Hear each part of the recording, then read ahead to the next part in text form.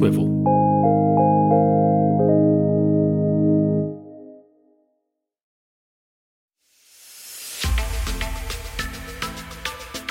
Hey guys, I'm Jaden and I'm a mum, a business owner, a kid argument tiebreaker, and now a podcast host.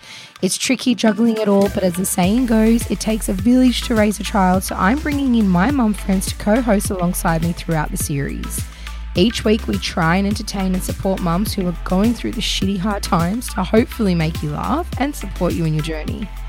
On the podcast, we talk to lots of experts to do a deep dive into the issues that affect us as mums, and hope by sharing this alongside our own stories, we can help mums feel like they are validated and appreciated. Join us for a whirlwind of an episode this week on Mummy Village.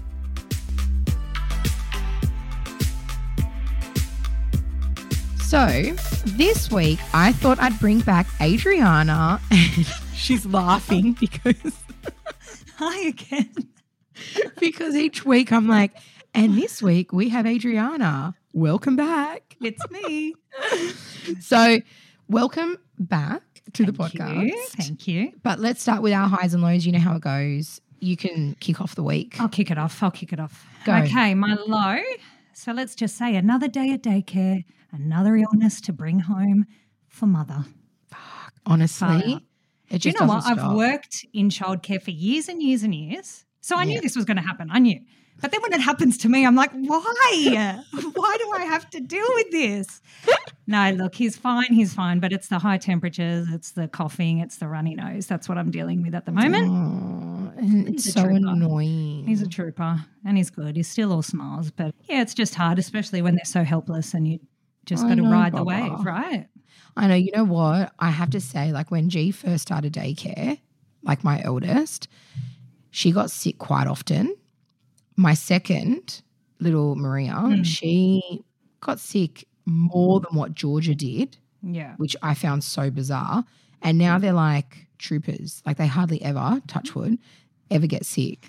But I'll tell you something. My girlfriend, Raquel, she's got a little boy, beautiful Henry, and it's like clockwork. Come Friday, she's so done with it. She's like, what the fuck is going on at that daycare? It's like clockwork on a Friday. He's got a high temperature. He's out for the weekend. How long's he been in daycare? For heaps long now, like a while. Because I was going to say, Not once heaps their long, immunity like a while. builds, it gets easier. So maybe he's Yeah, but like it's taking just a bit longer to build that immunity. Yeah, but he's got an older sister who's my goddaughter. But the point of me bringing that up was the fact that like we just, we're so over it because it's like they get better and then some other parent, look, I'm actually going to like call myself out on this. Yeah. I have sent the girls to daycare with money. I just need the day to myself. But then when it happens to me, I get the shits. I'm like, how dare those parents take their kids while they're sick? But I am that parent. I have been that parent. So, yeah. It's always if they're really sick, they'll call me. Yeah. It's me. And then Georgia I got a phone call like a few weeks ago. Georgia's got a high temperature of 39.9. I'm like, oh my God, I'm about to go into a meeting. Not Panadol. Can you just give her a bit of Panadol and I'll be back? Yeah, Jane, you're going to have to pick her up. I'm like, yeah, of course. I got there at 5:30. Jaden. She was perfectly fine after the Panadol. I checked in. She was perfectly And then you fine. get an email that night. Hello, everybody. Hello, parents. There has been an illness going around. Anyway, I completely just hijacked your low. Sorry. No, that's But fine. is he okay now? Yeah, he's fine. Oh, He's good, fine. Baba. He's good. Oh, bless his heart.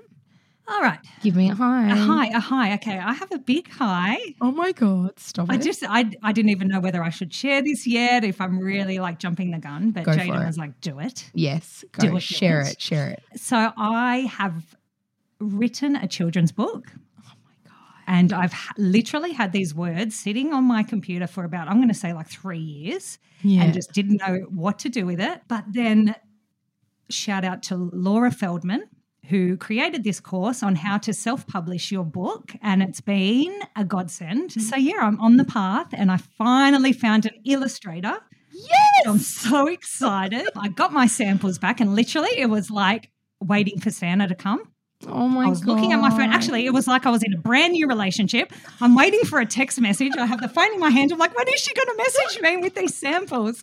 I love But it. yeah, they came back, love them. So she is doing my whole book. Oh so my God. I shall keep you posted on what's happening. I'm so excited. That's amazing. I'm super excited for you because I think that's, it's something for Nicholas to have forever, and I'm so proud that you've actually gone and done it. Like you're making it happen, 1 year, 2 year, 3 years, 6 years, you're making it happen. And that's the most important thing. So you should be so proud of yourself. I'm excited. I'm so excited. And I've actually read it and I love it. I absolutely love it. And I think every single parent should have one of those in the bookshelf for their kids because it's all about self-love and self-acceptance, and that's what we need more of. So I'm proud of you. Thank you. Thank you. Okay, so I'm going to start with my high has been I've secured a new hair salon, a new retail space that I will convert into a little salon with my best friend. So exciting. I'm so excited. It's really scary because it's the first time I've gone out on my own without family help or anything like that. So It's feel like how good are you going to feel? Yeah. Once it's all done and you're like, I did this on my own? Yeah, 100%. I just think there's been a lot of growth this month and it's been a very, very tricky, confronting, whirlwind of a month, and that's been my high. So I get the lease today. We signed the HOA and paid the deposit and I'm super excited, and it's close to home. So it's not far, and all my clientele are super happy with the new space because I've let them know the location. So so I'm excited. So now it's the planning and all that kind of stuff. So we get the keys in less than 8 days. And when do you start actually? We'll probably be in there operating from the 11th of April. Oh my gosh. I know. So soon. I know. I'm so excited. So that was my high. Excuse me. I've had a couple of lows. I'm going to start with one low. Georgia had a seizure a couple of weeks ago. Oh my God, horrifying. Yeah, so she had a seizure, bless her heart, just on top of the shit wind of this month. And it's not even, are we halfway through? I don't even know where we are. Anyway, so bless her little heart, she had a seizure, got rushed to hospital, and ECG, bloods, everything came back. She was fine. She just had her EEG on Friday that just went, and we get the results today. Oh. If that comes back fine, then we can just thank our lucky stars and just keep an eye out. Thing. Yeah, totally. Which in my gut of guts, I feel like it was a one-off thing. She didn't have a temperature, so it wasn't what's that? Febrile convulsion? Yes, that one. Got it. You got it. Thank you. Thank you so much. Yeah, so it wasn't that. So that's great. I mean, I would have preferred it to have been that, to be honest. So you know. So I know. This is what it was. Yeah. But hopefully all her results come back good. She's been a trooper. She's on the mend, and her sister have been great.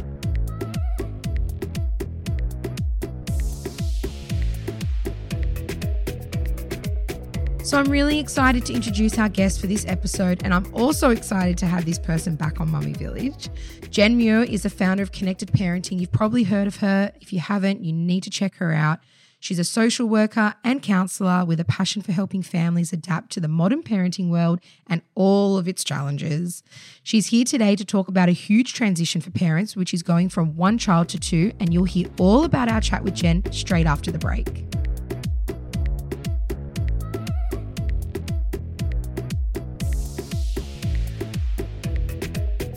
So what are some of the tips on supporting the first child to ease into having a sibling, Jen? Wow, it is such a big adjustment when we introduce a sibling into the family, and it is biggest for the child that would have been the youngest. Okay. So let's just start with the tips that I think most of us got given when we welcomed a second baby. So I got told not to have the baby in your arms. I love that one. When they meet for the first time. Were you told that? I got that all the time. I'm like, but it's a baby. Where do I put it? So there's nothing wrong with that advice, but what makes more sense is the why we might do that. Because in that case, we're thinking that that's about the baby. And in fact, there's a reason we might do that, but I want to explain it in a second. And then the second thing we get told is to buy a present from the baby to the older child. I did that. You did that? Yeah. And it entertains your older child for 2.5 seconds. Yeah, probably a second. Yep. Or they wanted to keep the toy. So I think the biggest tip that parents could have is to be ready for our older child. There will be a moment where they're thinking, do you have enough love for me and this baby? Where they're thinking, what has happened here? I don't even understand it because I'm 2 or 3 and everyone's banging on about this baby and now there's this human here and I don't know what this means for me. So if we are ready to meet our child wherever they're at, and that might be that they love the baby. That might mean that they want to get so involved. It might mean that they are struggling suddenly and they're bursting into tears over what coloured cup we gave them. And we're kind of thinking, what is going on with my child? And we need to be able to reflect and go, I reckon this child has had a few life changes recently. Yeah, and we totally. need to help them. So there's other things we can do, but I think the biggest thing we can do is be so aware that for our older child, it will be an adjustment. Yeah, and I think you're 100% right with that, because even when I brought little Maria home, Georgia was so excited. And the fact that, you know, I did the present thing and I was like, oh, look at what Maria bought you. And she was like, oh my God, my sister.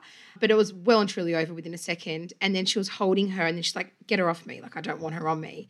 And it was a very big adjustment. We did see the meltdowns, Jen, that you were just explaining, like over the cup that we gave her. It wasn't yellow. She wanted yellow. And I was like, just drink it.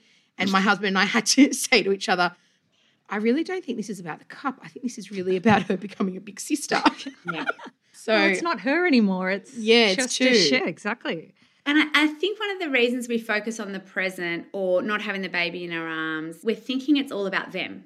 So we do all this prep in the lead up to a second baby. We're like, you're going to love being a big sister. You're going to be mummy's best helper. Yes. It's your best friend. And let's be honest, it is not a great friend for the first year. Like, does not for anybody. Oh my God. And so we sort of do all of this stuff in the same way as we overexcite a child for starting kindy. You're going to love school. It's the best. And it's like, oh, it's, I don't know about that. there too. So we sort of set them up with this idea because, and it's not that we're idiots, it's that we want these two humans to be friends. Yes. Yeah, exactly. One of the reasons we have more than one child is so they will one day be there for each other. So it matters so much to us that this gets off to a good start.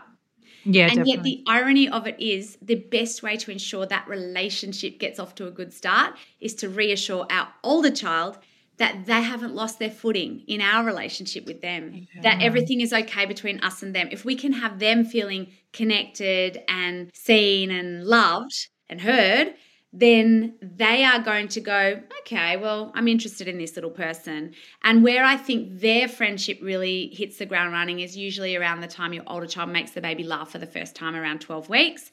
And then they go, oh, that was pretty cool. I've got a bit of an audience here.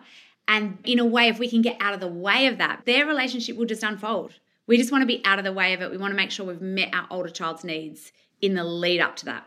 Yeah, I was going to say, instead of just approaching it with, oh, it's going to be amazing, should you be touching, there are going to be some hard times, and sort of giving them that communication as well, or not? I think in the lead up, it's good to read some books. It's good to talk about the baby will come. But I think we've got to be real about it. Like, you know, the baby will come and one day the baby will play with you, but at first it won't do very much. And babies can cry. And if you find it too loud, you can cover your ears. Exactly. You know, we can do these things to sort of be more real. And so they've got a sense of this happening, but you don't want to overdo it.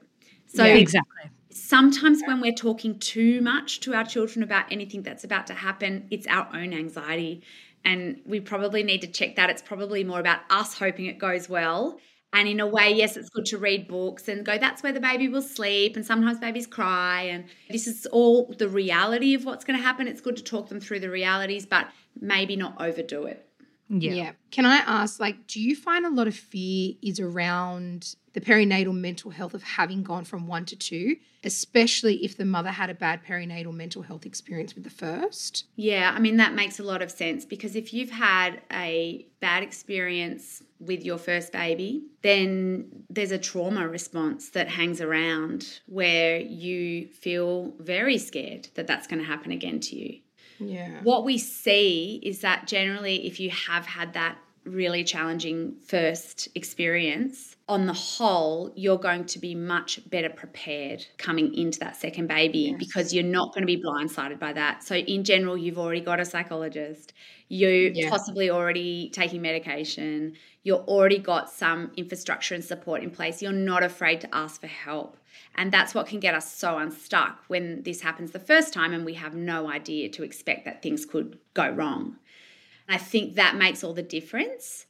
And look, on the whole, I almost think that in some ways life balances things out. And when you have a really challenging first experience, sometimes that second baby comes along and they're just a dream and you get given a bit of a gift. And, whereas for me, I had a really great first experience and then my second baby came along and knocked me to the floor. Threw it all out the window. See, whereas I had the opposite. Like with Georgia, I had such a horrible prenatal. Yeah. And I had postnatal. So I was so scared. That's why I wanted to ask that question, because I was so scared going into the second pregnancy with Rhea, but it was a dream. And I had I didn't have prenatal, I didn't have postnatal, but I had gestational diabetes. I had all the other stuff. Yeah, I had everything else going on, but I didn't have that. And I think that's really, for our listeners, you know, Adriana also shared today that you had prenatal. I had I only have one child, so I'm in that process of when do I have two, but I did have prenatal. I had no idea that was even a thing because you have so much information about postnatal that when it hit me, I was like, what is this? Am I depressed? I had no idea what was going on. So the thought of having another, I think I'm more aware of it, but it's still scary that it could happen again. I think for people that are feeling worried, just remembering how much they've learnt through that first experience. Exactly. And knowledge is so powerful. So you know where to go for help. And I think for me, with every baby I've had, I have gotten better and better at putting more things in place, not less, you know.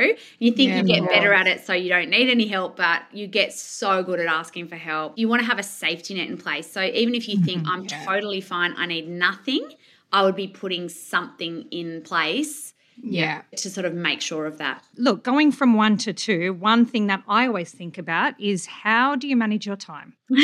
I already think with 1, I'm like, I don't have any time. How do people have 2, 3? How do they have twins? That's what I want to know. Oh, well, that's 2 different questions. Exactly. Where is the time? The beautiful thing about people who have twins, they never have that experience of that one perfect. Because what happens in the jump from 1 to 2, you're going to let some stuff slide. Yeah, and you do. Some things that you care very deeply about right now, you're going to go, I no longer care about that. Exactly. You're so right, Jen. You're going to start dressing your children for the next day's daycare the night before. And you're going to be like, 100%. That will do it. I've got that in our outro. I'm like, it's okay to dress your kids in daycare clothes for the next day. 100%. You know, you're going to find ways to cut corners. People who have twins, they're doing that from the get-go. And they have to make some slightly different decisions. They've got to often get those babies feeding on the one schedule. And so just from the get-go, they also, the other thing they do right from the start, they accept help. They literally move their mum. You have to. And whereas I was like, oh, no, I'm doing it all by myself until I cracked under the pressure of 2. If you have twins right from the beginning, you're not expecting to be able to do it on your own. So in a way, it forces you to accept that we were never meant to do this on our own. Yeah. And what is the most common feeling you get with the parents having gone from 1 to 2? Is it guilt, abandonment, sleep deprivation? Given your experience working with a lot of parents, have you seen a common denominator in this? Gosh, it's all of those things. All of the above. Okay, so what I see, and the biggest thing, we don't talk about this enough, many mums, as they are approaching the birth of that second baby or even after that baby has been born, feel incredibly torn. Like you've just had this love affair for 1 or 2 or 3 years with your first child. You now know that person and you are at that point in love with them and your heart almost belongs to them. And then this second baby is coming and many mums are thinking, can I love another? You know, I don't know if you ever experienced heartbreak growing up. And I remember saying, I could never, my heart is dead to anyone else. Like I can't, it's a bit like that. Like you just think, how could I love someone the way I love this child? And so that's a very scary feeling for many mums. And I want to say again, relationships unfold over time, and it's okay if that little baby comes out and your heart is with your 2-year-old, because that makes sense. You know that person and you've loved them for 2 years inside and out, and you will get to know this baby. So what I say, this is more for parents, but it's a beautiful little analogy for some kids too. I say to them, it's not like we take our heart or our love for our child and start cutting it up. Like, it's not like I had one little heart and then I've now divided it in 4 for my 4 children and now my dog. It's actually that with every new baby, we grow a new little heart. You want to think about that. So with every baby, you grow this new little heart. Cute. And so you've got that existing heart for your older child, Yeah. and this new little heart, and it will grow as your child grows. And so relationships unfold over time, and we need to be patient and just trust that. You know, and for me, I had 4 boys, and every time I had particularly my second, I thought, I know who this is. I've done this before. He's in the same clothes. And within 3, 4, 5 weeks, he's letting me know I am a new person. You have not met me. Yeah, and then you fall in love with that little person. And Yeah. I remember when he turned 1 and when he turned 2, I couldn't believe how much that love can grow. And I think it's an important thing to talk to parents expecting a second baby about. But I didn't answer your question about the other emotions, because that's one of the big ones. But then it's once we get home with our children and we're so excited and we've got this vision of this perfect meeting of this older child and this baby, and it can be chaotic and messy. And what we underestimate is that we've then got a child who is grieving a change to our relationship, and they're going to show it, and they're going to push boundaries, or they're going to have really big feelings. And it takes quite a lot of work to reassure them that everything's okay. And if you don't know that that's normal, you might think, oh no, like there's something wrong with my child. And in fact, your child doing that stuff is a sign that you have done a beautiful job with them, because they had a lot to lose, right? They're fighting. Oh, Jen, you're your making me relationship. cry. Oh, I know, it's so beautiful. Because I'm thinking about Georgia, and like when I brought Maria home, I'm so emotional. And I felt that way. Like I was so scared about leaving her. It was the first time I ever left her. Yeah. And I just felt this guilt that I was going to the hospital, and then I'd come home with this new baby, but I had left her. Like I really felt that for the first time. I never had that like feeling before of intense guilt, but also excitement to meet this new little bubba. But then like bringing her home, I was like, I just want to see Georgia. Like I just want her to know that I'm still here. I'm here and I love her more than the world itself. And like we've done this for her, like so she can have this little human. And I'm getting so emotional because you've just touched on everything today that is just like it's close to you. So close. And I think it's so important for mums like to know that all those feelings are okay. Yeah. And they're normal. I think touching on that strong feeling of mum guilt, what are some tips? Like I know even having one child, like dropping him off at daycare and I walk out and I'm like, oh my God, I just left him with people. He doesn't even know who they are. What am I doing? This isn't right. And then like you said, that strong feeling of guilt that I'm having another baby, I'm leaving you. What are tips to get rid of that? I'm sure there's not get rid of it. No.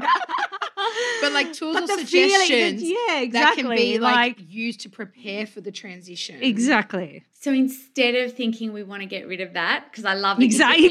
Don't we all want to get rid of that? Sometimes you feel like that. Like wouldn't we love to get rid of uncomfortable feelings? Exactly. Only what we want to do is answer the door to them really and say, okay, so I'm feeling guilt. And that makes sense because I've loved this child for 2 years and I don't know this baby yet, and I've heard that's normal. The other way we get around guilt is we want to keep reminding ourselves that we are doing the best we can and we have never done this before. So in the lead up to a second baby, society will tell you you'll be fine, you'll just be busy and you'll be fine because you've done it before.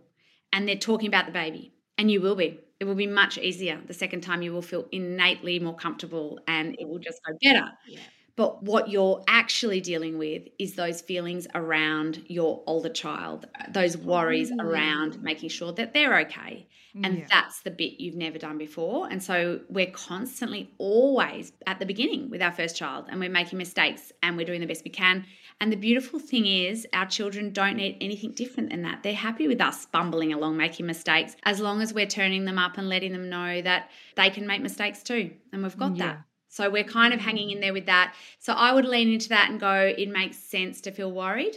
I would love to let people know one thing though, in terms of that sense of it's the first time many parents have left their baby for a number of days. Yes. And particularly during COVID, many people, their child Yes, that was me. That was that me. would have been so hard. Georgia could not visit. She could not see anything. Oh, gosh. We FaceTimed her. I've still got the video. Stelios videoed me FaceTiming her for the first time, meeting her little sister. Yeah. But that was heart-wrenching for me. Yeah, that's going to feel hard.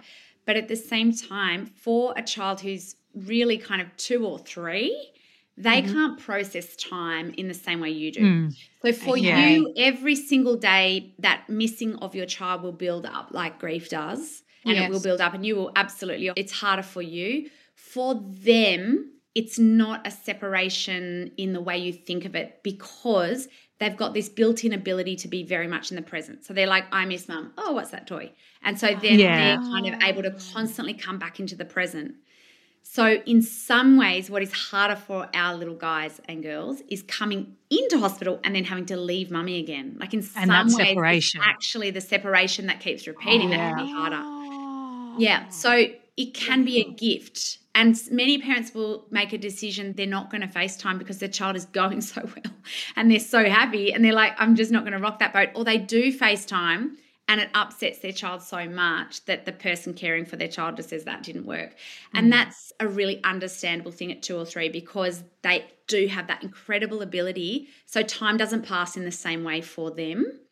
Okay. And it's good to know that, because then you're like, okay, so it's really hard for me, but my child is going to be okay. And there is nothing we can't repair if we have had a separation, through just leaning into that, reconnecting, allowing those emotions that come up, and trust it. We've got that. We've got this great relationship. We've got this. I love that, because really nice.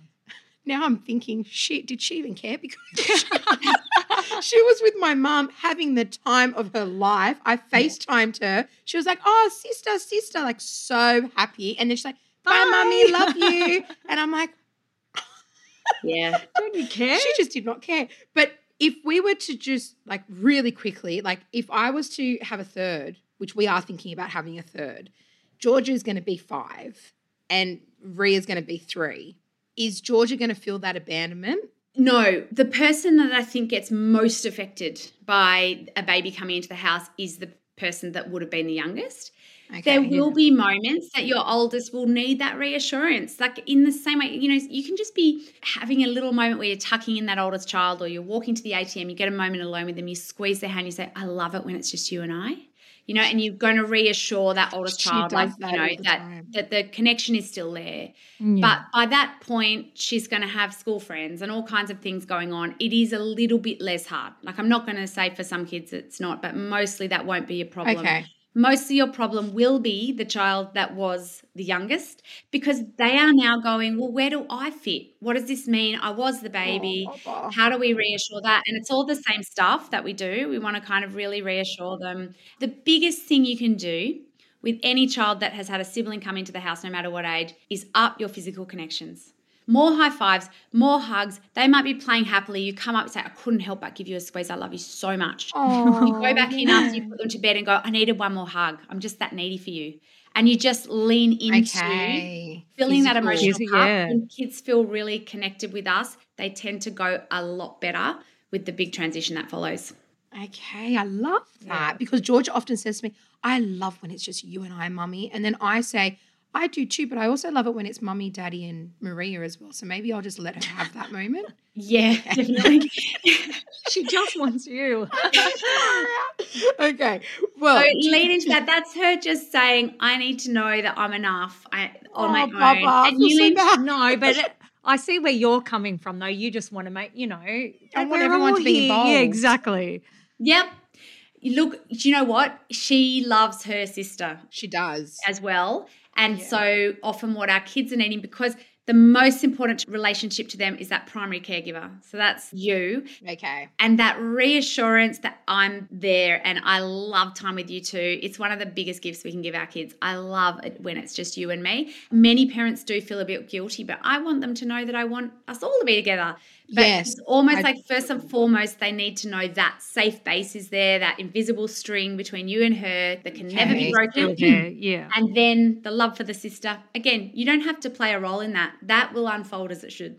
Okay, you're amazing. I wanted to ask, do you find people are more inclined to base going from 1 to 2 purely on age gaps, even if they don't feel ready? Because for me, I have this real thing that like I want to have them close because we're already in the shit. So may as well just like put it all in. That's a big thing for me too. Like, and I don't feel that I'm ready because I look at my son and I'm like, oh, I'm not ready to, like you say, divide your time. Yeah. But then in my head, I'm like, oh, but he's almost 2. I should have another one just so they grow up close together. Yeah, it's a real conflict. do you find, Jen, that people are more inclined to base, like just from your experience working with parents? Look, the most common age gap is right on 2 years. And I think what happens is going through the tough first 12 months and then your child is 14 months and suddenly they're so cute. Yeah. So cute. And they're so cute, but they're not 2 yet. So they're not throwing horrendous meltdowns. And so you look at each other and they go, aren't they so cute? That's when you fall pregnant. So that is what happens, I think, is that you finally get a good night's sleep. Your child is being absolutely adorable. They're saying a couple of words and that is why the most common age gap is 2. Oh, my God. Other than that, I mean, we can't always plan it, can we? No. So, and just touching on that, planning it, when do you know you're ready? Like, are there signs or is it? I know. I don't think you're ever really ready. no, I think you're overthinking it. Yeah. Yeah. I don't do that. No, not in my everyday life. Adriana doesn't do that at all, Jen. At all. She's not an overthinker at all. At all, no. But so you've touched on like what are some of the ways that we can prepare for a second child, for the sibling, but how can we as parents prepare for a second child? You know, much like our babies, we can't know how something is going to feel and how it's going to go till we're in it. Until it happens. You know, and we can't know how it's going to feel to be juggling 2 kids or how it's going to hit us. But what we can do is really be proactive in putting support in place. So having a conversation with your partner about how it's gone juggling one child and what's working, what's not working, what can we shift or change in terms of our relationship, in terms of what role we're both playing, how is that going for us? What else can we put in place? You know, one of the things I used to put in place before a new baby always was mother's helper, like a young person to come in the afternoons 1 to 2 days a week and just give me a hand, just be there to play with the older child or take the baby for a walk around the block so that there was just an extra set of hands because I worked out the hard way. That's a really hard time of day with 2 little kids if one of them is having that witching hour crying at 6 weeks. Witching hour. So just sort of prepping for, you've done this before. So what bits did you find the hardest? What support can you put in place? And be really proactive. If you have a mother's helper and you don't need it, awesome. They can tidy the pantry or something. Like, you know, you can absolutely make use of that. It's better to be more prepared than less. Less, yeah. But in terms of how emotionally ready, or if, like you said before, if you knew you needed some help emotionally with your first baby, make sure you touch base with your psychologist. Even if you're going absolutely fine, just retouch base so that if the, you know, proverbial does hit the fan, you're straight back in ready. there, reconnected straight away, and you've got that safety net in place. So I think it's about being a bit proactive, but in a way, much like when we have our first baby, we have to surrender. And we don't know how our older child is going to react. And many children go well, but many, many children do struggle quite significantly. And at that point, it's putting your hand up and asking for help, you know, from someone like me with your older child and with what's happening for them. So I think it's just a bit of surrender and a bit of proactive prep. Yeah, amazing. I love that. We have touched so much on the siblings and in respect to, you know, how the youngest is the most affected. But can you just quickly and lastly, like sibling jealousy, some tips on navigating through it? I love that you're laughing at that because I'm like, I know you're asking for yourself. Yeah. just wanted to get that in there in case any other listeners want to know about that. Mm-hmm. The number one thing to look at when our kids really do want to go well and they don't want to fight, they don't want to hit their sibling, and there's a few things happening, but the biggest thing we need to realize is if we're getting repeated sibling behavior, that's not my brother knocked over my tower and I lost it, because that's normal. Mm-hmm. That's 2 or 3. You don't have that ability to regulate. That's normal. But when we're seeing repeated, one child going at the other, repeated, and we're thinking you've got a sibling sort of issue happening, or sibling rivalry, is when you think to yourself, this is not working for me. This is not working for me. Yeah. So when you're in that place and you've got that sibling stuff going on, the number one thing we need to look at is how am I meeting those needs to connect for both kids, because it is 99% of the time about you and your child, not about the sibling. Older child on younger child is the most common one, but a reason a child will hit that older child repeatedly or snatch their toys is to seek connection from us, because we are never more connected than when we are saying we do not hit and we're giving them all that attention and connection. It's not good attention, but they will take it because they are so desperate to know that they've got that from us. So what we need to do is step back from that. And when we approach sibling stuff, we're trying to come in instead of being like an adjudicator or the jury, passing down the do's and the don'ts. Yes, we need to be tough, but we need to be like a commentator calling a horse race. So you come in and you're like, oh no, I said to your kids, one's crying, one looks worried, and one of them's crying. So should we check if she's okay? I'm going to check if she's okay, because your child probably won't want to do that. That's like asking them to say sorry, but we're going to model it. So we say, are you okay? Looks like things went wrong here. So what I'm doing in that moment, I'm being really neutral. Yeah. I know who hit because I'm the mum. But what I don't know is that it takes 2 to tango, and that sometimes that other child has learned how to push till that other child snaps, because they're both seeking that connection. Totally. And it's always about me. So I need to come in neutral, because only if I come in neutral do I have the chance to then give empathy to both kids. I'm going to check if you're okay and you look worried. It looks like something went wrong. Did your sister knock over your tower again? Yeah, that can happen. And you lost it. You didn't mean to hit. If they go to hit again, I'm absolutely going to set a boundary and go, I won't let you hit. Don't worry, I'll always help you with that. But we're welcoming all their feelings. We're staying really neutral, because if we take a side and go, you should know better, you're older, or I've told you before, or whatever, you rinse and repeat. It's going to happen again. So we're kind of trying to really help them with that, with our neutral tone. We're commentating on what happened, and then we're going to, from that place, give empathy to everyone. Once everyone feels heard, even your hitter feels heard, and they're the most important one to feel heard, then they're able to hear our coaching. If they don't feel heard, you cannot coach them. So nothing can change. So if one child hits the other and I say, we do not hit in this family, go sit in the corner. What happens is my child's brain goes into fight or flight. And then when I say, I told you not to hit, none of that goes in, they hit again. Like they can't learn. Yeah. If I be empathetic and say, oh, you hit and you didn't mean to, don't worry, I'll be there to stop you. You can always tell me if you feel like hitting and I will help you. Oh, that's now we've got an entry point. Now we've got a child that has like, oh, I could come to you when I need help. I could say stop. There's all these other, and what we're trying to set up is our first point of change will be our child saying, I need help. I really want to hit my sister. Exactly. I was going to say, if they can't monitor their own emotions, at least you're saying, well, I'm here to help you.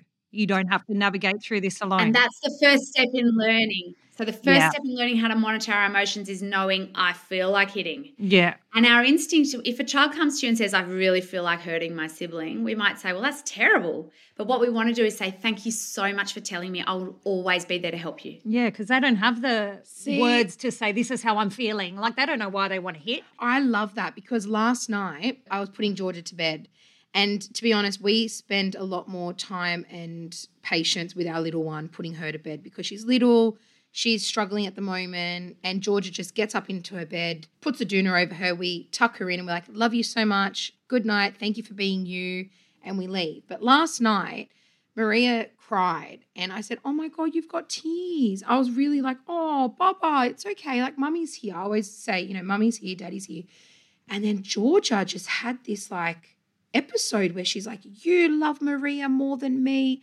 You said that she has real tears. That makes me feel sad. that makes me feel like you love her more than me. And I was like, what? Because she's what?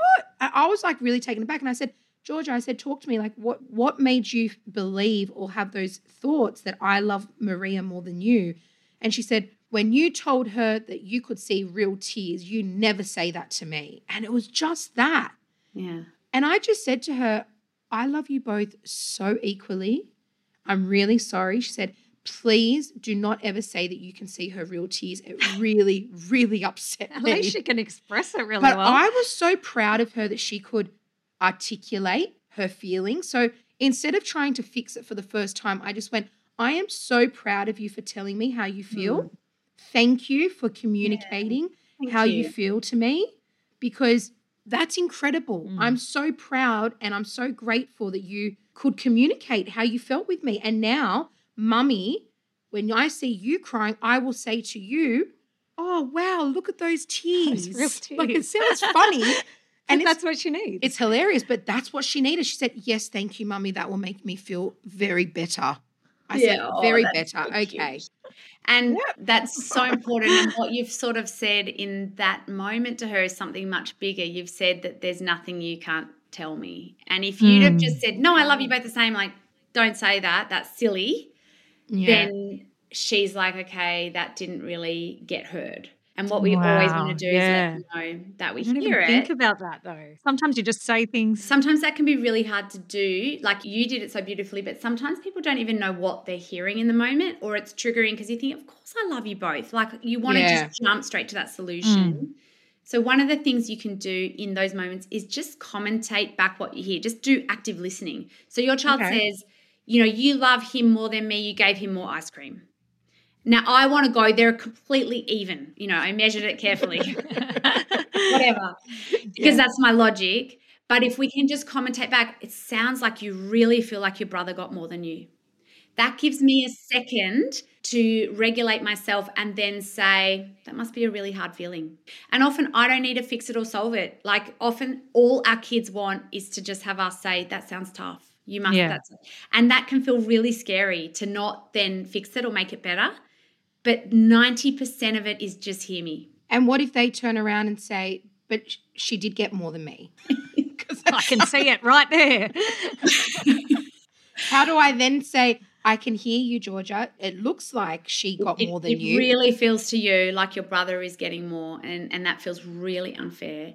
And then you're making a call as a parent. Are you going to put another scoop in that child's ice cream bowl? Okay. Or are you going to hold your line because you know they're even and say, I know it feels that way, and it's okay for you to feel like you don't have enough. It's a really common feeling. I'm happy to sit with you. You can either eat the ice cream or not, but I'm not changing anything. So you can either hold the boundary or you can, you know, doesn't matter what you do as long as you're welcoming that feeling. You've got to hang with the underlying emotion. I can see that you really feel like your sister got more, and that feels so unfair. Okay. And that feels so unfair. So just acknowledging her feelings. Yeah. So you can either have it or choose not to have it, but I'm going to sit with you with. Don't rush to that. Don't rush to the second bit. Okay. You eat your ice cream, okay? Okay. So really just sitting with her so she can just. And then your child says, it's so unfair. And you say, I can see you're having such a hard time. I get it. Okay. Honestly, we rush. We rush to kind of all the time. Fix it. Yeah, right. Is that every parent, Jen? Yeah, because it's really uncomfortable when our kids are sad. We love them. We want to be better.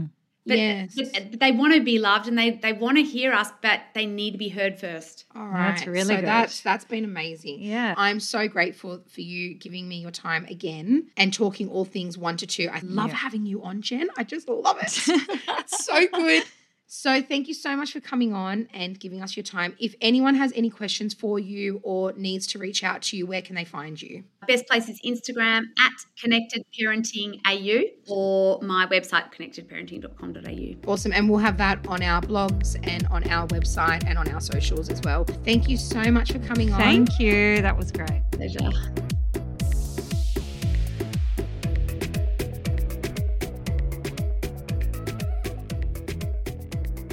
Well, a huge thanks again to Jen for joining us. It was so exciting to have her back again. This is a huge, huge topic. It's big, and I'm sure we will come back to it again, especially because we need to have our original producer, Lauren, back on the show to tell us how she's been going as a mum of 2. So that will be exciting to have her back and to be able to check in with her and see how she's managing the chaos and all the ins and outs of a toddler and a newborn.